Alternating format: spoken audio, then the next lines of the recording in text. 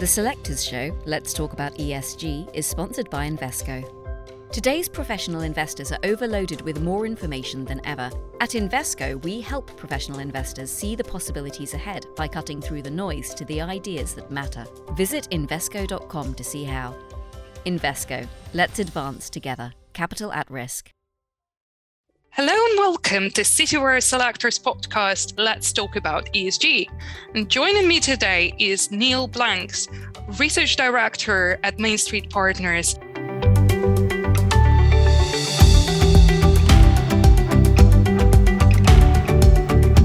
Neill, thank you for joining us today. Thank you for having me. Neill, one of the biggest developments for asset managers this year was the introduction of SFDR reporting, which obviously kind of came not as a surprise, but as an overwhelming wave of things to do for a lot of firms. And now we had a few months to kind of get the grips of it. What do you think this all means in the long run? Like, have you noticed any trends and anything that is concerning you as someone who is dealing with fund selection on a daily basis? Yeah, sure. I think there's a number of angles that you can come at this from, but in general, I think there's been a fairly conservative approach as to how UK asset managers have decided to classify their funds under SFDR. Obviously, the UK picture has been a bit clouded with Brexit. The UK has taken a bit longer to get there, but the FCA has recently come out with proposals similar to SFDR. They've just lost a letter, so SDR. But yeah, in general, I think client demand we're seeing for specifically Article 9 funds, I think, and to a lesser degree Article 8. But I think the picture is so clouded, I think, with Article 8. There's such a diverse mix of funds in there. Some clients have found it difficult to clarify exactly what funds are doing in terms of their greenness. So you've mentioned that Article 8 funds are kind of like a bit of a muddy picture. So why is that the case, do you think? And from what I understood so far, looking at that, it can be just pretty much anything. You can even have things like oil in there, gas in there. So could you elaborate a little bit on that? I think one of the main issues with SFDR was that it's been left up to individual asset managers to determine how they've translated the rules, if you like. So Article 8 funds, the official definition is that they promote environmental or social characteristics, and that's it. So that's obviously a very wide definition. And then it's been left up to the asset managers to distinguish how they translate that into practice. So I think that has had the knock-on effects in terms of the confusion, and that's where the muddied waters come in. I think in Europe particularly, there has been a completely different approach to the UK, I think. And there is a very wide degree from sort of light green to dark green in terms of Article 8 funds particularly. Mm-hmm. And when we talk about dilution of what it actually stands for, can we have an asset manager credibly claiming that 70% of his fund offering, even if it's a big company, is Article 8 compliant? Again, from the perspective of what you're hearing from companies, are they aiming to bring majority of their offering into the Article 8 fold? And if yes, what does it actually tell us about their products? I think the overwhelming wave now is to integrate ESG. It's then up to individual investors, and that's where companies like MainStreet Partners come in with our approach to rating funds. But you have to look under the hood, if you like. You can't just take the Article 8 or 9 classification as given. I think the way things are going, every single asset manager out there now is saying that they integrate ESG to some extent. Some have been doing it for 20, 30 years, and actually they've had to change their approach because they may not have been sort of marketing it in the right way or formalising it in the right way. So it's an education process for the whole industry at the moment, but there is no doubt at all that ESG is here to stay. You have some asset managers who are saying that they're integrating 100% of their AUM now. Some actually are, others are a little bit more questionable, but that's another aspect. But yeah, the tide has definitely turned, and there is that issue of greenwashing out there. You can't just take what asset managers are telling you at face value. Unfortunately, you need to dig a bit deeper under the bonnet. Well, following up on that, I think this is a very much burning issue for the industry right now. So if you need to dig deep, so you can't just take Article 8 for granted, let's say, from your perspective, from the perspective of MainStreet Partners processes, how do you see through greenwashing? What are the questions you can ask asset managers to see the real deal, for example? Are there any tips that you can use to actually work it out? What I would say is that there's no shortcuts. Basically, we have a fairly holistic approach to rating a fund from a sustainability angle. Part of that process is having an in-depth due diligence call with a member of the portfolio management team for every strategy that we do a sustainable rating on. And you have to quiz the portfolio manager. You have to actually dig under their process. The best way of doing that is talking about examples of stocks that are in their portfolio. We have our own sort of in-house rating systems and sort of flags for controversy. So if we notice, for example, a controversial stock in the portfolio, we can bring it up on the call and say, right, why did you hold this? And sometimes they have an engagement angle, so they're trying to engage with the company to turn things around. But other times you get sort of a bit of a wishy-washy answer, if you like, and that sort of raises alarm bells for us as well. So, yeah, I don't think there's no black and white way of approaching it, but I think you just have to dig under the bonnet, as I said. So in terms of controversies, can you give an example of the stocks that actually could set off some alarm bells? Or maybe if that is not accessible, which kind of like funds, which type of funds you actually tend to see as positive examples of strategies that you want to keep in an ESG portfolio? In terms of sort of controversial stocks, I think, it comes down to the exclusion criteria that specific funds are using. There's the standard exclusions now for tobacco and coal, which are usually based on percentage of revenues. So that one's fairly easy. For example, if a fund was employing an alcohol ban and then suddenly you saw an alcohol name pop up with, and sometimes you do see it because it just depends on the revenue banding that they're using and things like that. So it depends on the strategy and what exclusions they're using. But there's some stocks out there that you kind of do have a question mark over. You mentioned alcohol stocks. So I think this is quite an interesting one because some ESG funds own them, some exclude them. So where do you draw the line? For example, do you have any kind of like revenue threshold from your side on the MainStreet Partners side, for example, or you're kind of just leaning on what those funds are saying and if they are actually living up to what they're saying, basically? Part of the services that MainStreet offers is ESG advisory. So we help clients actually build their exclusionary criteria. So we have our own sort of documented process, I suppose, but within that, we obviously work with clients and they can set their own standards. So we have sort of thresholds that we use. I think 20% is usually sort of the standard revenue threshold, and that's sort of across the industry. But again, it's very client dependent and there's a wide range of techniques employed. But that means that one client might want to have alcohol exclusion, let's say, but another one might be a bit more lenient towards it and you just need to accommodate that. Exactly, yeah. Some are very strict and just say 0% in terms of revenue threshold, but then you can take it all the way up to sort of 30 or even higher than that. So yeah, it's very bespoke.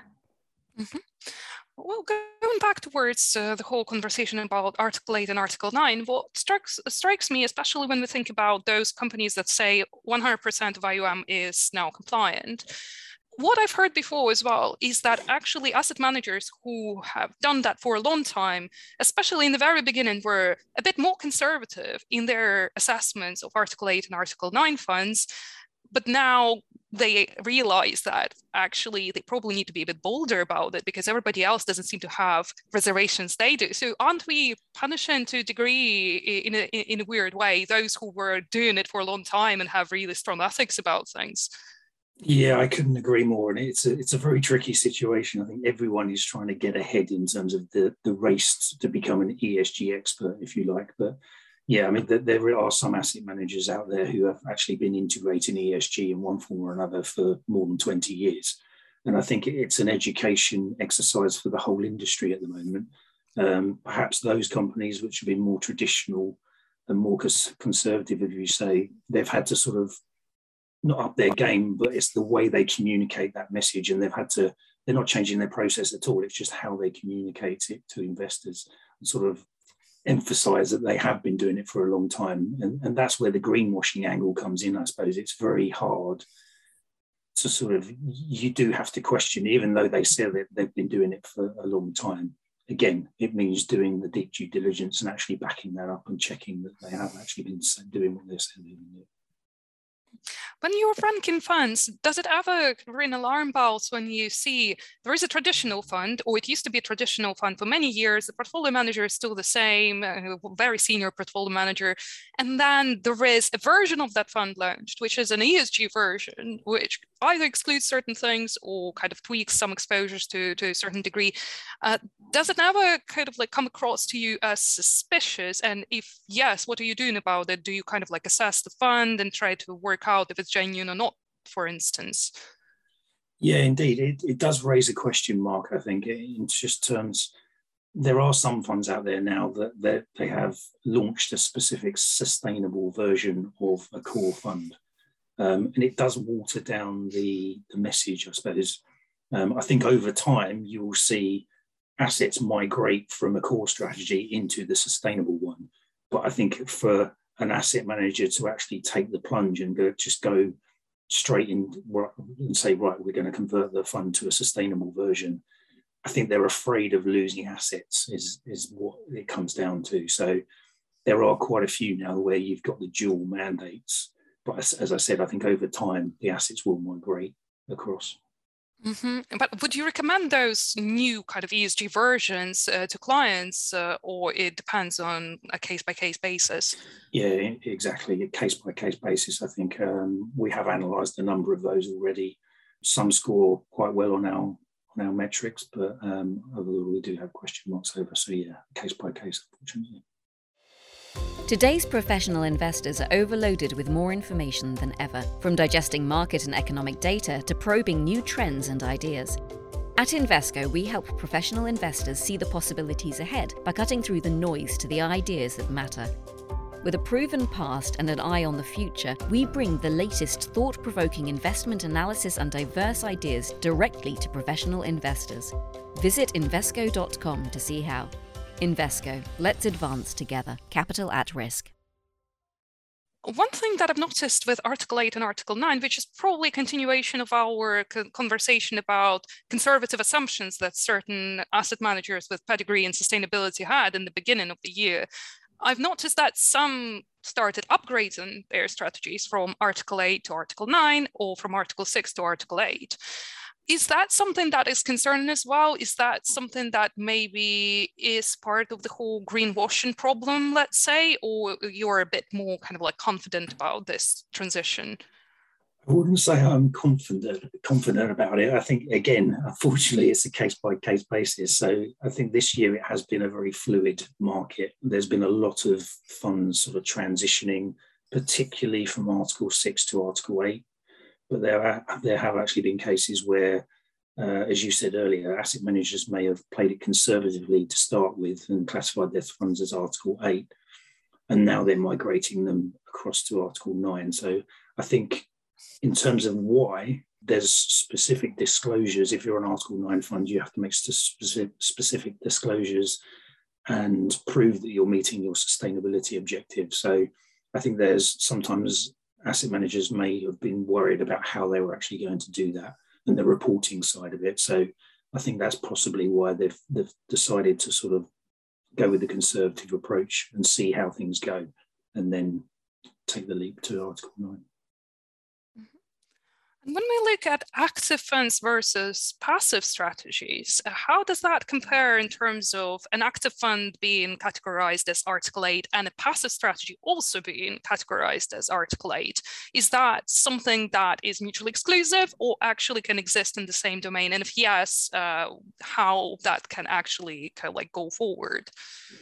I think there's room for both, and it very much comes down to what the end investor wants at the end of the day. I think obviously with active versus passive, the debate's been going on for years, but I think from our point of view, I I think sometimes it's easier to classify funds as ETFs or as Article 8 or 9, because at the end of the day, the passive instrument is just tracking a benchmark. So you look at the underlying index and the methodology and how they're actually implementing ESG.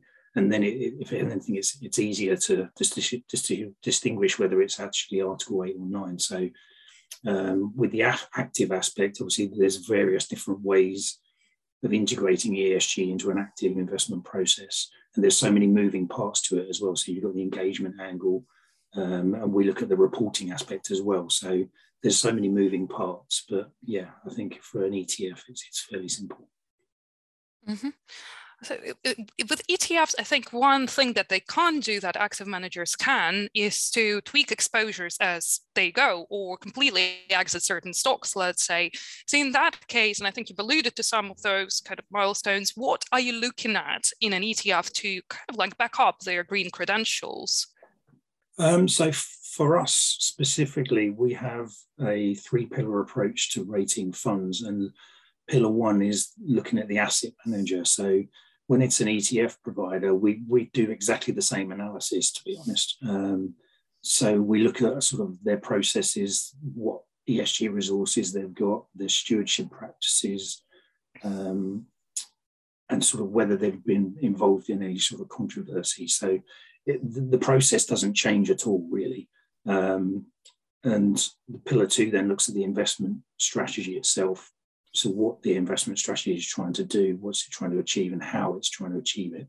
And then pillar 3 is very much looking at the portfolio, so the holdings.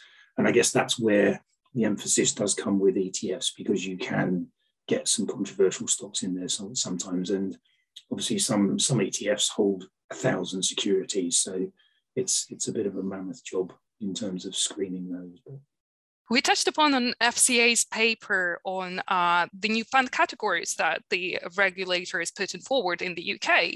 And what struck me is that they are quite similar, but still a little bit distinct. So there are 5 categories in the UK consultation paper. In Europe, they have 3. So doesn't it mean a bit more of a workload for UK asset managers specifically? Because obviously Europeans, if they don't sell in the UK, maybe they don't need it much, but if you are based in the UK and you're servicing European clients, that it seems like you will have 2 reporting lines to look after.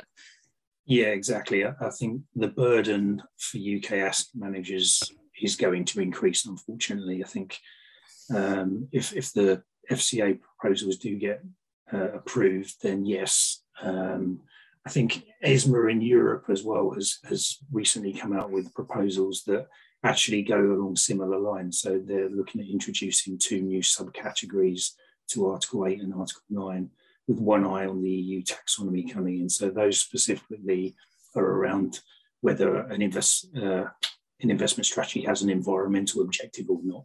Now, the UK sort of rate classifications are more looking at the EU taxonomy, or the green taxonomy as it will be in the UK. So they're similar, but yes, there are going to be differences, and unfortunately the burden is going to be on asset managers to cope with that, unfortunately. Mm-hmm. And when we look at new subcategories, so you alluded to them, why would we need them? You said that the EU green taxonomy, or just the green taxonomy for the UK, obviously, which is again going to be slightly different, is dictating these changes. So can you elaborate a little bit on that, why this is happening? Yeah, as I said earlier, I think it's partly due to the confusion over the Article 8 classification. There definitely needed to be some clarification just because of the broadness of the funds in scope. So that's one angle. And as I said, the other angle is with the taxonomy coming in. So there's going to be increased reporting in terms of portfolios being aligned, or the percentage of portfolios being aligned to the EU taxonomy. So it's just widening the universe in terms of sort of light green to dark green, I suppose, and splitting it up a bit more, which I think is the right thing to do. And it does make sense, to be honest. It's kind of a bit chicken and egg in that the SFDR regulation came in, and sometimes the data is not available to aid the reporting requirements. So, but I think things are improving. I think one of the things that I was hoping for was to have some sort of international standardization and we're not quite there yet, unfortunately. Mm-hmm. So international standardization, what do you mean by that? Is that a body that will coordinate all of those kind of like report and sustainable requirements, or is it something else? From my personal perspective, I was hoping for, specifically looking at sort of the EU, obviously that was at the forefront. But I understand China's doing its own taxonomy that's based on the EU one. I'm sure the US will get there at some point. Obviously, the UK is coming out with its own green taxonomy. So you've got all the different regions sort of trying to compete with each other.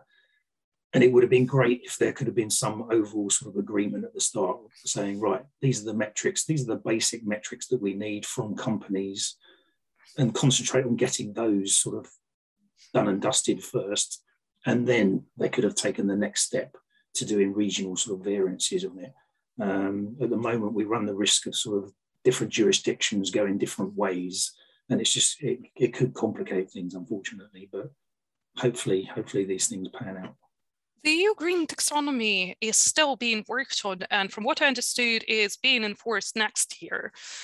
If taken together, because we have SFDR reporting, and let's focus on Europe only just for the sake of clarity. So we have SFDR reporting, and now the EU Green Taxonomy is coming in. You're a portfolio manager or an asset management company, kind of like whichever one you are focusing on. What does that mean for what you do? So obviously categorizing funds 6, 8, 9, but now with the EU Green Taxonomy, where does that fit in? Again, it comes down to the disclosures and the requirements going forwards. So from the middle of next year, I think that the disclosure requirements are going to increase, and that it comes back to the data issue. It's fine having these requirements for asset managers to disclose how much of their portfolios are aligned to the EU taxonomy, but sometimes the data is just not there from companies at the moment. So it is a bit of a battle. I think asset managers have got quite a difficult role at the moment in terms of they're trying to do their best, but sometimes the data is just not available. So it's definitely still work in progress, unfortunately, but time we'll see improvements over time. But I think it's work in progress. You work with different asset managers, be it big players, but also boutiques. So one thing that I cannot help but wonder, how does that impact smaller firms? Because obviously if you're a big asset manager, maybe you can just hire the whole department that will be sifting through all those documents and reports and guidelines. But if you are a smaller player, someone who runs only 1 billion, 2 billion, you're really good at what you do from the investment perspective, but you just don't have hands elementary to deal with all the reporting aspects. So have you talked to firms that were actually concerned about how they're going to keep up with this? Yes, definitely. I think one of the things going forward, in order for asset managers to distinguish themselves from the competition, is actually on the reporting front, whether that be ESG metrics or whether you go down to sort of more detailed reporting on engagement and stewardship. It's definitely something that we've seen a lot of movement on this year, and there's definitely a push to improve reporting generally, but those aspects in particular. I think large asset managers and boutiques have different battles to fight. Large asset managers have had the issue of what you alluded to earlier, how much of their AUM are they going to migrate across to ESG integrated? And smaller boutiques, they have the advantage, sometimes they can be a bit more nimble, I suppose, and there's specialist boutiques out there who only do Article 9 and impact fund investing. So for them, half the battle has been won already because they're specialists in that role. And we work with a number of asset managers in their reporting as well. So it's something we can help with as well. So the choice is either, well, you stay focused, and if you have one product, then it should be easier for you to scale it. But secondly, you just look for partners, be it either an advisor or maybe even an overarching kind of like distribution partner, larger asset manager that manages multiple boutiques on the administrative side. Is that something we might be seeing increasingly more because of the cost of regulation elementary? Yeah, I think you're probably going to see, I mean, we've seen it already in terms of mergers and acquisitions within the asset management industry, and I think there's going to be more of that as well. I think the demand for ESG expertise is obviously growing all the time at the moment. So there's been a number of acquisitions that you've seen, some possibly less ESG recognised names buying sort of specialist ESG managers in order to gain that expertise. But I think you'll see more of that as time goes on, unfortunately. Thank you, Neill, for joining us today. Brilliant, thank you.